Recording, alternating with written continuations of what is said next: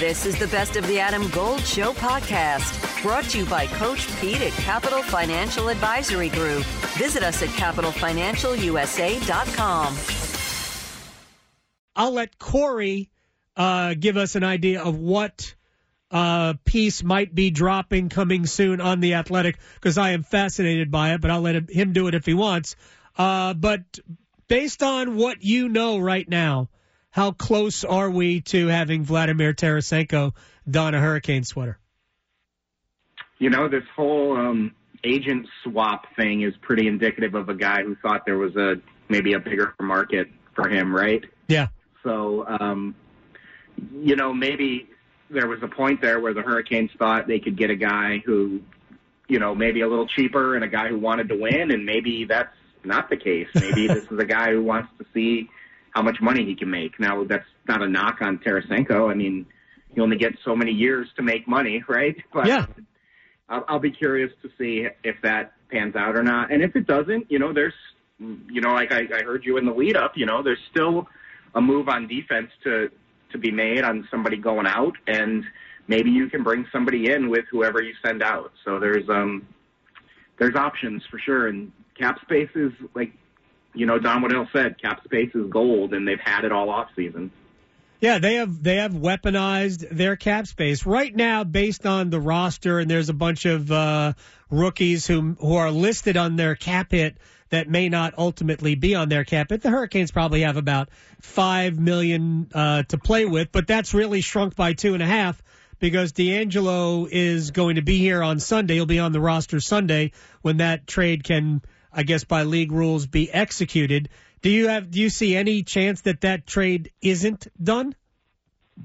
No, from everything I understand, it's a done deal, and it's just you know, it's kind of an ill-applied rule in this case. It's letter of the law. Yes, they're supposed to wait a year because of contract retention, but you know, different GM.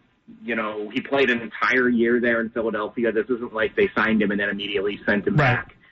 So by all accounts, it's going to happen. And, you know, you add a guy who can, you know, run your first or second power play, depending on, you know, if they were satisfied with Brent Burns on the top power play.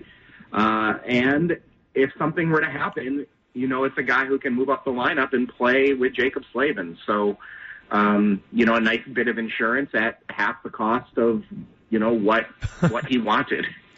Yeah, Cory Lavalette from The Athletic and North State Journal is joining us here at Cory Lav on Twitter. All right, let's get to the part that's really sad. And I was accused of being callous about the pending departure, and it does appear that that's going to be the case, of Brett Pesce. And I am in no way happy that Brett Pesce, who is an original member of the band, I am in no way happy that we likely have seen Pesce play his final game for the Hurricanes. What's the likely return for Brett? It just depends on what the Hurricanes are looking for. You know, I wrote a story a little while ago about what the defense could look like if Pesce is moved out and what that return could be. And essentially it's been for guys in a similar situation to him, which the two guys I targeted, I'm not saying they're the same players, were Rasmus Ristolainen's trade to Philadelphia. He's a guy who had 1 year left on his deal, and was looking for an extension and eventually got one. And then Jacob Trouba going to the Rangers. So not the same types of player, but the same situation, similar age, all of that. And both those guys got first round picks and kind of depth defensemen, and then in one case, one more draft pick in there. So if that's the route they're going, then, you could get that kind of, I think, capital, especially considering his cap hit's so good for this year at just over $4 million. Yeah. If they're looking for draft capital or something like that, certainly they don't need a depth defenseman with the way everything's shaking out. But you could do that, or is this the move they use to try to go get, if they're not going to get Tarasenko, can they get another forward? And do they make that Jordan Staal line more of a fourth line, in which case, wow, Like, if all of a sudden that Jordan Staal line is essentially your fourth line, you're in pretty good shape. Cory Lavalette, North State Journal and The Athletic, is joining us here on the Adam Gold Show. Here's the thing about what they could do, whether it's Tarasenko or adding another top 9 forward to the mix in any kind of a trade. That, we look at these things. The Hurricanes, I said this to Greg Wyshynski yesterday.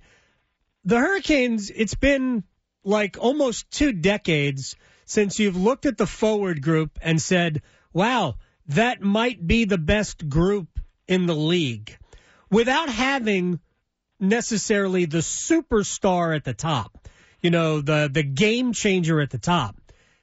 Whether it's Tarasenko or somebody else playing on a third line with whoever the center is, whether it's Jack Drury or a younger guy, and say Teuvo Teravainen, I mean, that's about as good a third line as there is in the NHL. Yeah, and I mean, there's a lot of potential to move things around. We'll see how Michael Bunting fits, but I would assume, he fits in the top 6. But who knows? You never know how guys are going to fit until they play together. And I still think we're going to see another step forward from Jesperi Kotkaniemi, and I still think there's another level for Andrei Svechnikov too.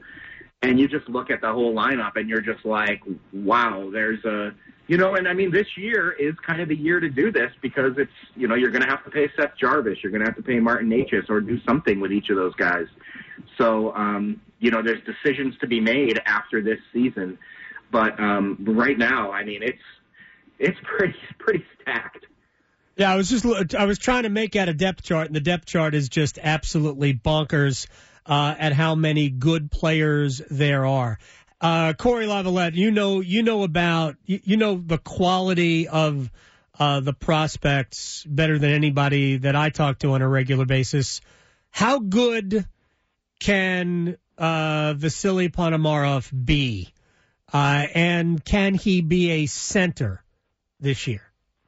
Adam Gold in studio with my man, Coach Pete DeRuiter, Capital Financial Advisory Group. You have a 401k, but you're changing jobs. You're taking that 401k with you. Next step. Well, a lot of people leave it behind, which is not a good thing. I mean, if you're not at the company anymore, your 401k shouldn't either. And that's when it's time for my 401k survival look box at that. set. You see it right here. I've got workbooks, guidebooks, DVDs in here that explain everything about your 401k. More importantly, how to build a lifetime income. It's a $300 value. I'm also going to give you a total retirement plan, which is a $1,000 value for the next 18 of you who call right now. No cost or obligation. Call 888-843-0013 or text Adam to 600-700. Adam Gold is a paid spokesman. Investment advisory services offered by Capital Financial Advisory Group, a North Carolina registered investment advisor.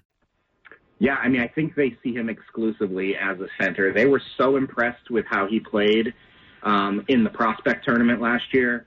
Just for a guy who was just coming over to North America, having just, joined the North America the year before at the end of the year.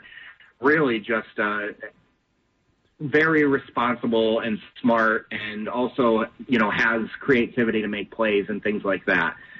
He's not a top 6 guy, at least not at this moment. You never know what could happen. But they don't need a top 6 guy. No. So, I think it's really good. I mean, if the lines shake out the way we're talking about, maybe, and there's a winger added here, there's going to be a battle for, who gets that other center role. Is it Jack Drury or is it Vasily Ponomarev? And, Jack Drury had a bit of a chance last year, maybe not as much of a chance as he thought he deserved. But, the results were mixed, I would say. There were moments where he looked good. There were moments where he looked a little overwhelmed, especially in the playoffs. So it'll be interesting to see. That's going to be a camp battle if things are the way they are. I think Ponomarev is a really, really solid young player. And I know the team is high on him. Do you have any qualms about Dmitry Orlov as a left defenseman playing maybe his offside if Brett Pesce, if and when? Because I think we all agree Pesce is going to be moved. My understanding is they haven't really had any meaningful conversations about a contract extension with him, and I don't think they're going into the season. Even though I would, if I were them, I wouldn't move him. I don't think you're getting closer to winning a Stanley Cup by moving out Brett Pesce. But if they're not improving their team, I wouldn't move it. But if they do, when they do, would you play Shea and Orlov together? It's interesting to think about. Boston tried Orlov on his offside a little bit when he first went to the Bruins. Didn't last very long. He played with Hampus Lindholm on his offside for a while, and then they switched him over and played him with Charlie McAvoy to get him back on his proper side. There's so many options. I mean, you feel like they're going to keep Slavin and Burns together. That seems like a good fit, so I don't think there's any reason to change that. But, you could go the route of we don't have a third pairing. We have 2 second pairings. And if you play Brady Shea with Tony DeAngelo and Jalen Chatfield with Dmitry Orlov, or, flip those guys around a bit, there's a lot of options there. So, I'd be interesting to see what they do in that realm, because if it is, Brett Pesce is the one who gets moved out, which, to your point, you don't want to see a guy like that go, but you can't let your whole defense walk after next season. If you're committed to, even if you're committed to playing the year out with Brady Shea and letting him walk, you also have Chatfield, you have DeAngelo. So they've got to be careful about, ending up in a vulnerable situation there. So there's options, I think, and we'll see where they go with all that. If they were to do something crazy and end up with Erik Karlsson, it's like, could you almost shop Brady Shea and Brett Pesce as a pairing? Like, hey, do you need a ready-made second pair? No 2 defensemen played together more over the last couple seasons than those 2 in all situations. They played more minutes together than anyone else. So it'll be an adjustment period if they're not together for sure. But we'll see. Orlov's, go ahead, finish. I was just going to say, Orlov's a monster. He's not the biggest guy, but he's built like a fire hydrant. Yeah. And he and Bunting both add a little more snarl, I would say. Not necessarily mean players, but they play tough.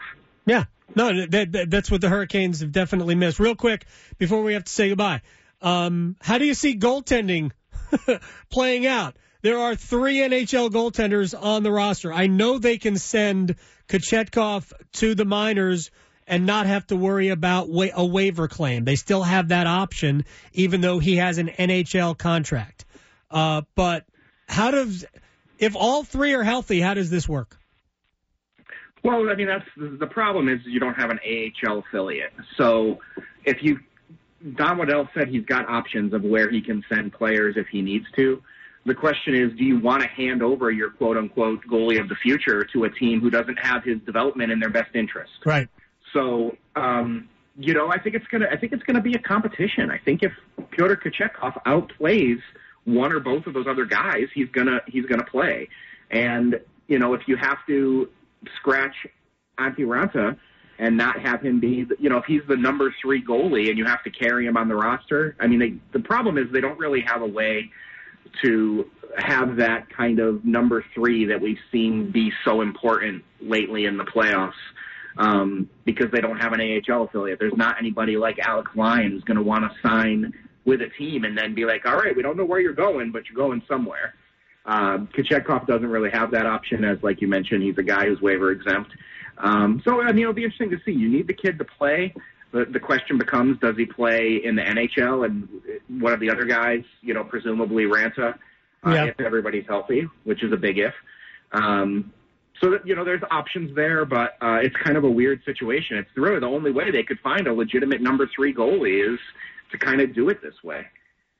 Cory Lavalette, North State Journal and The Athletic, heading on vacation. You're going to miss prospect camp, man. I know it's going to hurt.